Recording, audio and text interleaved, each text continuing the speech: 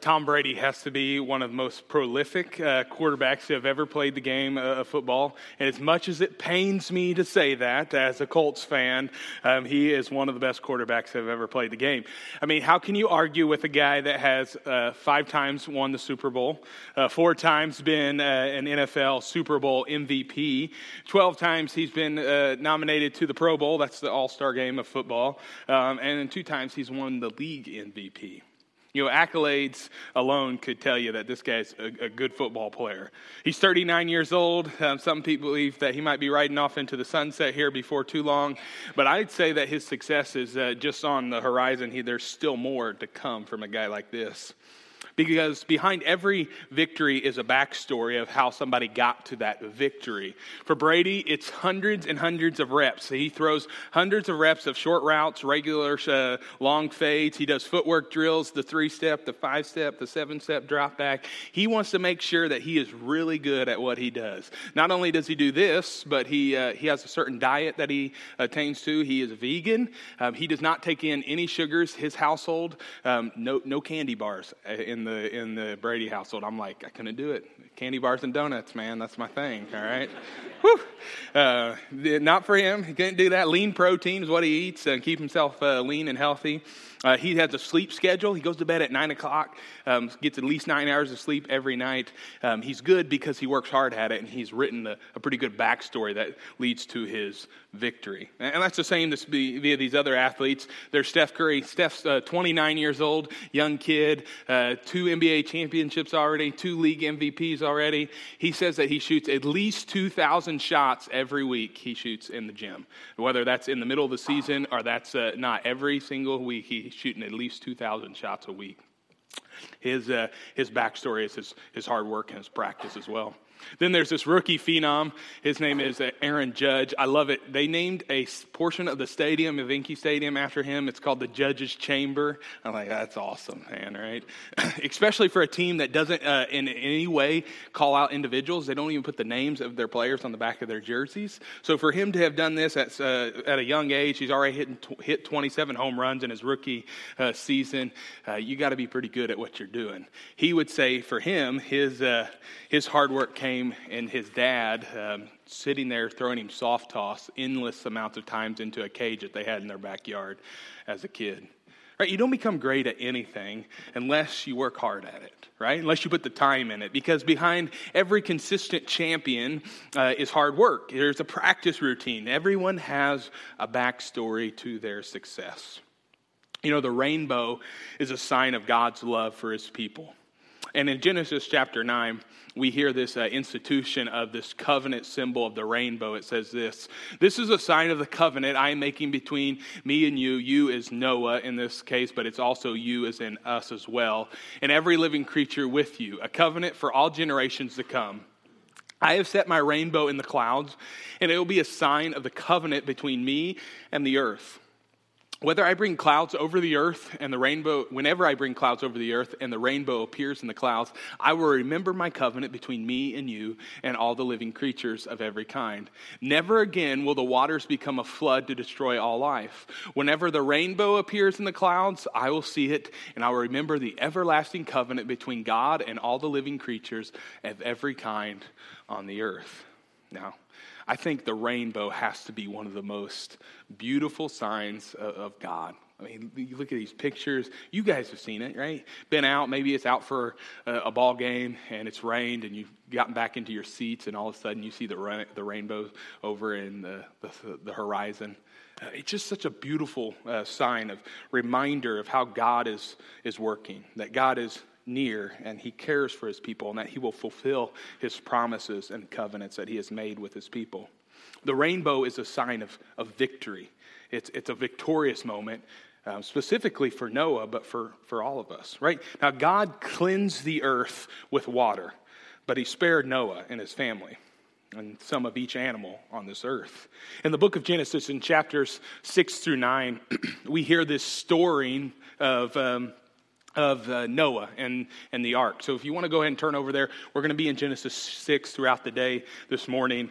Now, some of us have, you probably, even if you didn't really grow up in the church, you've probably seen Noah's Ark cartoonized. You've probably seen some sort of format spoken to you as in your rudimentary growing up years. Or maybe as an adult, you went and saw the movie Noah, the blockbuster hit that came out a couple summers ago, right? Hollywood, Russell Crowe, they put on this big movie. Let me just side note, they didn't stick to the biblical script in that movie. So if you're wondering, they didn't. The story of Noah and the ark has been laced throughout children's storybooks. It's been put into figurine sets. It's spoken of often. But what I think for us is important to recognize is this. It is not some sort of fairy tale that we should set alongside Humpty Dumpty and Cinderella. Right? This is not a myth that should be placed alongside Hercules and Zeus. The story of Noah and the ark is true in its entirety. Please don't let your experiences, your knowledge, or maybe even your imagination limit you to what God could do. Just because we can't necessarily conceive in our mind this thing doesn't mean that God can't do it. I heard a story of a little girl who was learning about whales in class, and just so happened that the week before she had learned about Jonah in church. And so here they were talking about these big fish. Now, we don't know if it was a whale or not, but we'll go with it in this circumstance. And she said to the teacher, I heard the story about Jonah who was swallowed by a fish. Well, the teacher said to her, no, this isn't possible, young lady. The whale, the fish, they can't swallow a human being. They're big animals, but they have small throats. The little girl doubled down. She stood her ground. She reiterated that indeed the big fish had swallowed the man by the name of Jonah. The teacher was starting to get annoyed at this point, a little irritated. She said, sweetie, it's not possible for a human being to be swallowed by a fish. The little girl said, I'm not sure how it happened, but when I get to heaven, I'll just ask Jonah. The teacher replied, well, what if Jonah isn't in heaven? To which the girl said, well, then you ask him. Burn. Whew. Right? I mean, the Bible is not a book of fairy tales. It's not a book of stories that's created for fiction's sake. The Bible is a book of true stories that are created for our sake. The stories of God's people throughout Scripture are things that actually happened. And the life and situation of Noah is no exception to this. You see, God sent a flood upon the earth like none other before. It was not a flood that washed out the valleys and destroyed a few of the crops. It was a flood that covered the entire earth. Literally everything was underwater. For 40 days and for 40 nights, it poured rain. And in the process of this flood, God wiped the entire earth clean of every person that had corrupted it. Only Noah and his family were spared. But there's always a backstory to success. You know, Noah's backstory had started quite a few years earlier. Noah lived to be 950 years old. Now, I know that seems weird for us. Again, one of those things that I can't conceive it. But in those days, the body lived longer because there was less disease and less decay. Now, after the flood, we understand that lifespan shrunk quite a bit, that Moses only lived to about 120 years old. But in that day, Noah, 950 years old, that's how long he lived. At 500 years old, he had his first child. And he had 3 sons then, Shem, Ham, and Japheth. And these 3 boys and him, they would find out about the flood, and they would begin to prepare themselves when Noah was about 600 years old. This morning, I believe there's something to be learned from the life of Noah, from his backstory that led him to the moment of understanding that I'm going to build an ark that's going to save my family. I'm going to lead my family out of Armageddon. I mean, what can we not learn from a man that can say, everybody else was wiped off this earth except for me and my boys? I think there's something to learn from a guy like this. So what threatens to destroy your world? I mean, maybe it's your anger. Maybe it's some sort of addiction that you have. Maybe it's a situation that has been very difficult for you to handle, a pain or an anxiety. Maybe it's some sort of fear that's threatening to overcome you. I think last week, Ken summed it up well when we were reminded that we are overcomers in Christ, right? That the evil one comes to what? Steal, kill, and destroy, he said. But Christ came to give us life and life to the full. So what can we learn from Noah's backstory? I think we learn this first, that you need to know God.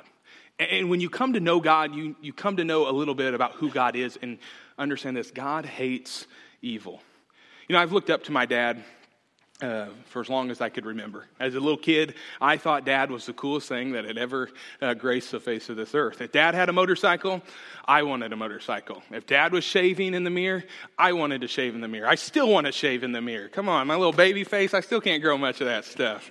Dad watched football. I wanted to watch football. I remember the times of even sitting out and waiting to see what my dad would wear on a Sunday morning so I could make sure I went in and picked something out that was similar to Dad's. Right? I wanted to be like him. I wanted to talk like him. I wanted to laugh like him because I wanted to have a close relationship with him. I wanted to walk with my dad. That's the type of relationship that Noah had with God. Right? In the cesspool of wickedness, Noah was a righteous man. And in verses 8 and 9 of chapter 6 of Genesis, it says this about Noah. But Noah found favor in the eyes of the Lord. Noah was a righteous man, blameless among the people of his time, and he walked faithfully with God. Noah chose to be different than the world around him. He chose to live morally when everyone else was living crooked. Was Noah perfect? No, by no means. Was he sinless? No, only Christ lived a sinless life. However, this doesn't mean that Noah didn't live with integrity, right? You see, Noah did live with integrity, and he truly sought God with all of his heart. Noah knew God, and he knew something about God. He knew that God hated evil. Listen to the motivation that's given for the flood in Genesis 6, verses 5 through 7. It says, "The Lord saw how great the wickedness of the human race had become on the earth, and that every inclination of the thoughts of the human heart was only evil all the time. The Lord God regretted that he had made human beings on the earth, and his heart was deeply troubled. So the Lord said, I will wipe from the face of the earth the human race that I have created, and with them the animals, the birds, and the creatures that move along the ground, for I regret that I have made them." Now, we don't like to talk about these types of scriptures, do we? Who wants to talk about God grieving the fact that he had made mankind? Grieving the fact that his creation had so turned their back on him so much that his heart just ached with pain. Now, it's important to remember, though, that when somebody grieves something, that's because they love it, right? We only grieve when we have lost somebody that we truly, truly love.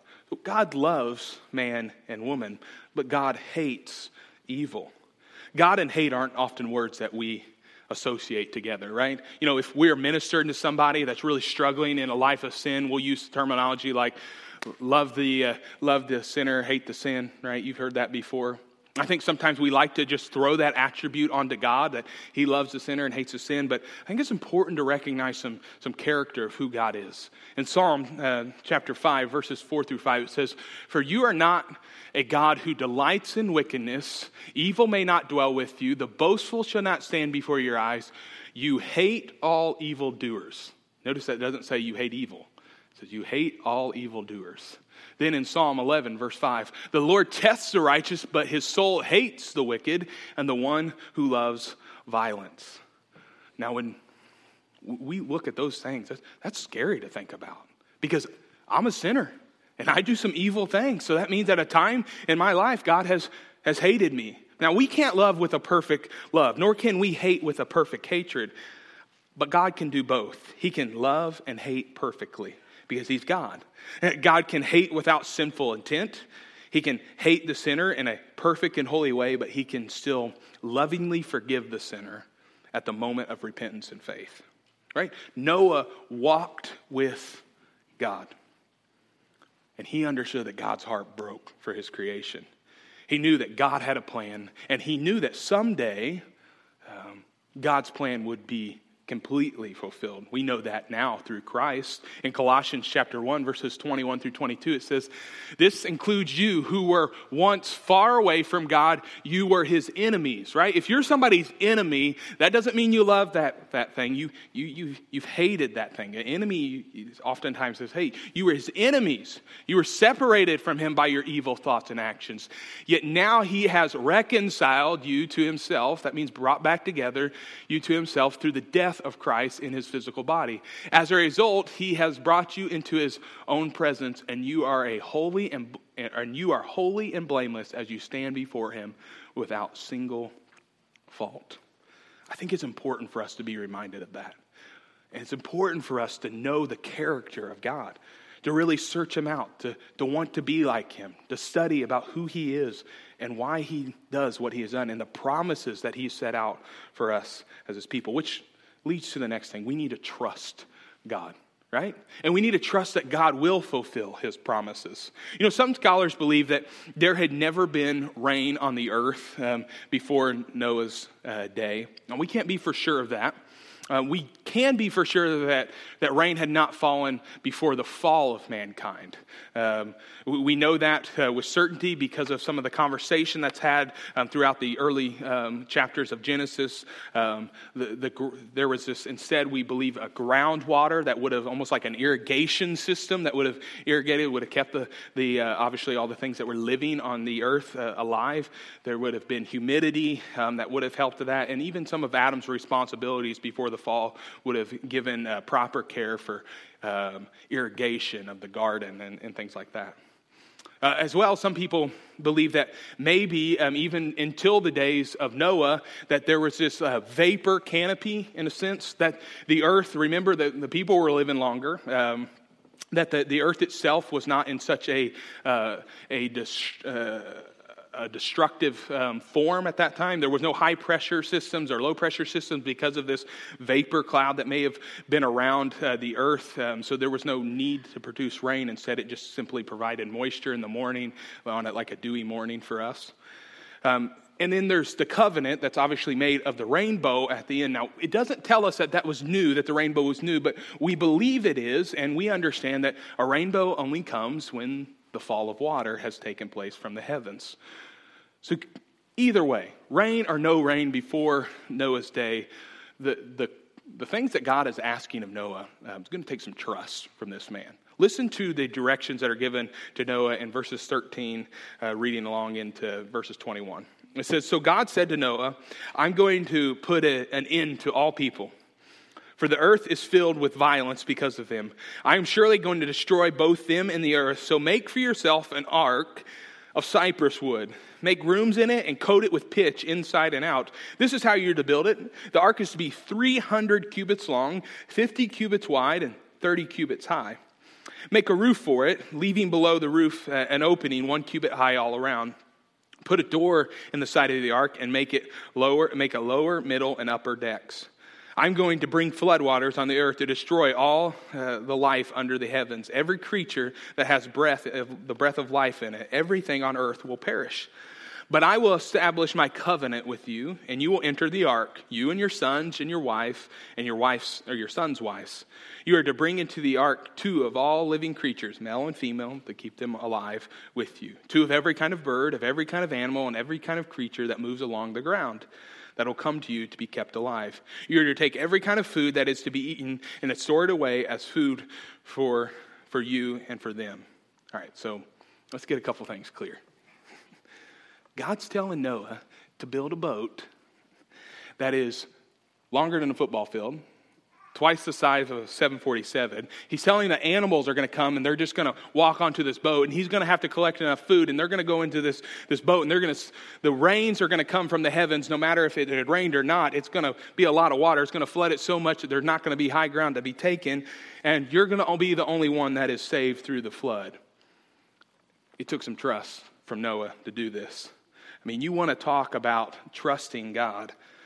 Not to mention, he learned about this 120 years before the waters actually started to come. It would have taken him at least, we think, about 75 years with the tools and equipment that he would have had to build this, right? He didn't hop down to the local Home Depot or Lowe's and get the wood, right? I mean, this guy was a skilled craftsman. He and his sons would have worked their tails off day after day, month after month, year after year, for many, many years to see a boat this size be built. It took some trust. That's a part of his backstory that he is writing. So what do you need to trust God with? Maybe it's your finances or your marriage. Maybe you need to step out in faith a little bit more. You need to start diving into the Word about how to better parent your children. Maybe it's your health or your job or your security, your joys. You just need to simply trust God that He will see fit to give you everything that you need, even when you feel like you don't have everything you need. And God made some promises to us too.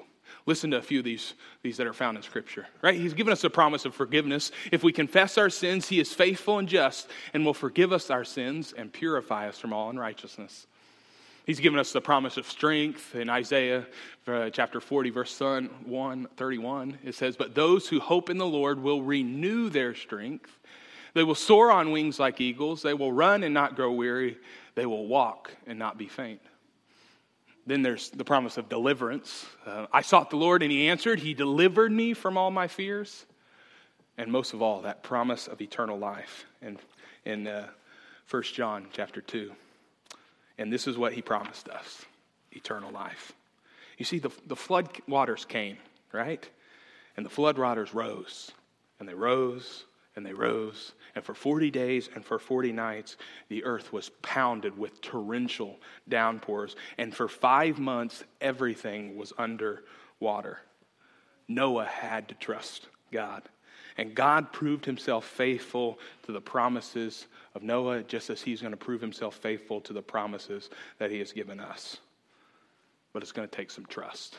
And a part of trust is this, that trust will lead us to obedience, which is the final thing I think we learned from Noah's life. That we are to obey God. Trust put into action is obedience. I love how this Genesis 6 kind of closes out this section, this kind of setup of the scene of Noah and the ark. It says this, Noah did everything just as God commanded. That's verse 22. You hear that? Noah did everything just as God commanded him. We are called to listen to the Lord. Now some of you go, wow, that sounds great, Evan. I've never heard God speak to me though. Well, here's how God speaks to us. God speaks to us through His Word. In 2 Timothy, it says, every part of Scripture is God-breathed. It's useful one way or another, showing us truth, exposing our rebellion, correcting our mistakes, training us to live in godly ways. Through the Word, we are put together and shaped up for the task God has for us. So if you're not in God's Word, you better start getting in God's Word. You need this. It's going to shape you. It's going to speak to you. God is going to show you how to get through that difficult time that you have in your mind right now, the situation you're not sure how to handle, the struggle that you've been walking through, the joys, and how to better point your kids to who Christ is, how to be a better husband or a better wife. Those are the things that God is going to use His Word to speak to you on. But He doesn't just speak through the Word. He speaks through His Spirit.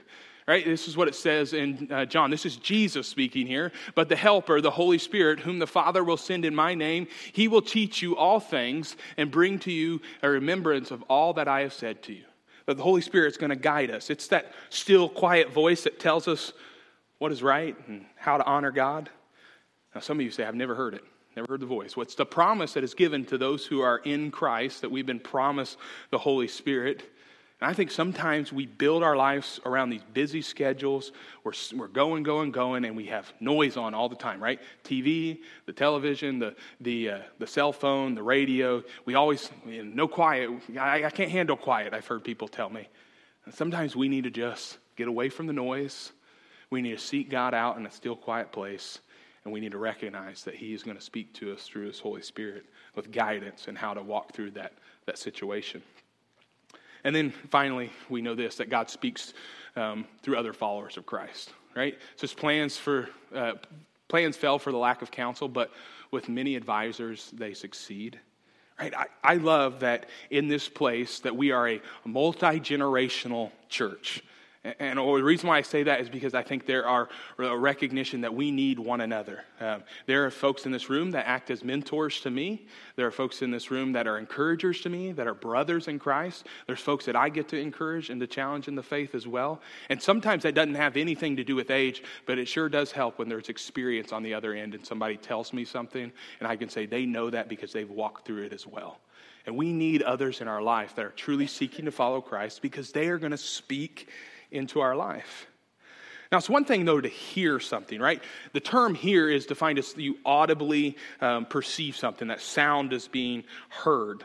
But to listen means that you pay attention to the sound that is heard, that there's thoughtful intention put to it. Right? We need to listen to God. In 1 Samuel chapter 15, we are told that obedience is better than sacrifice. Or as Jesus said it himself, if you love me, obey me. It's that simple. If you love me, obey me. I think that's why Bob Shannon wrote this. He said, baptism is not really the matter of water, but of will. Right? It's an act of obedience. It does not save us because our bodies have broken in the water. It saves us because our wills have broken for Christ. I like this story of a general. His name was General Richardson. He's a retired chief of the chaplains of the United States Air Force. And if you're in the military, you understand how rank and command work, right? That if somebody above you says to do something, you do it. So when Richardson heard this call from the Holy Spirit, he felt that he needed to salute and to fall into the rank and to obey the orders. The only thing is they were a little weird. He said he woke up at 5:30 one morning. He was prompted to go get new glasses. He was like, why in the world would I wake up and go get new glasses at 5:30 in the morning? He said, my wife had been telling me to do it for years, but I had just never really wanted to. But the prompting was quite different. And he said, I just came at such a strange time that I went ahead and got up. Now, there's no optometrist open at 5:30 in the morning. So he headed down to a local breakfast joint and got breakfast. And then as soon as the closest vision center opened up, he headed that direction. When he got to the shop, he felt the nudge to tell the woman that he was a chaplain in the armed services. He resisted for a little bit because he knew what it would sound like. Hey, I'm a chaplain. Make sure you put my military discount in on those glasses you're putting in. So for a while he said, I didn't want to say anything. But with continued prompting from what he said was the Holy Spirit, he said, I'm a chaplain. I'm just here to get some new glasses. He said, suddenly the woman behind the counter began to tremble and tears began to well up in her eyes. She looked at him and with shaky voice, she said, Sir, my husband is in the military. He's stationed abroad right now. And yesterday I found out I have cancer. And I have no idea what to do. So I sat yesterday evening with a friend of mine and I prayed that God would send me a chaplain to talk to. And here you are. Coincidence? I don't think so. Obedience? You bet. You see, our backstory leads to our victory. Our victory has already been found. Our victory is in Christ. Last week, that's what we were reminded of, that we are overcomers in Christ, that we are called to live a life of victory. I think sometimes we walk into this room, we come in solemn and sad, and I'm thinking, man, we have something to celebrate. Every Sunday, we walk in, every day we wake up with another breath of life. It's not, I can't wait until I get to heaven. I know that heaven's going to be much greater than this place. But what if we recognize that eternal life started the day that we gave our life over to the Lord? Right? It's from that moment on that we get to live eternally with the Lord. And so that I can walk daily and in victory with Christ. We need to recognize that the end's already been written, right? The success has already been had in Christ. We just get to write our backstory now in this life. We get to recognize that, you know what? I need to know God more. And there's going to be days that you're going to just simply have to trust that God's going to see you through the day. And ultimately, we need to obey God. Did you catch that passage again in Genesis 6, verses 8 and 9? But Noah found favor in the eyes of the Lord. Noah was a righteous man, blameless among the people of his time. And he walked faithfully with his God. Wouldn't you like that to be said of you? I mean, Jake. But Jake found favor in the eyes of the Lord. Right? Scott was a righteous man, blameless among the people of his times. And he walked faithfully with his God. You put your name in there. Wouldn't you want people to say that about you? Because that's what's been said of you. You have found favor in the eyes of God. You have been chosen in God. That's what Ephesians chapter 2 tells us. But because of his great love for us, God, who is rich in mercy, made us alive with Christ. Even when we were dead in transgressions, it is by grace. And grace in its most rudimentary foundation of understanding is this: unmerited favor. That's what grace means. That God has found favor in our eyes, and because of that, you have been saved. As Noah was chosen, so have you been chosen. The victory is already yours in Christ. You just get to write your backstory.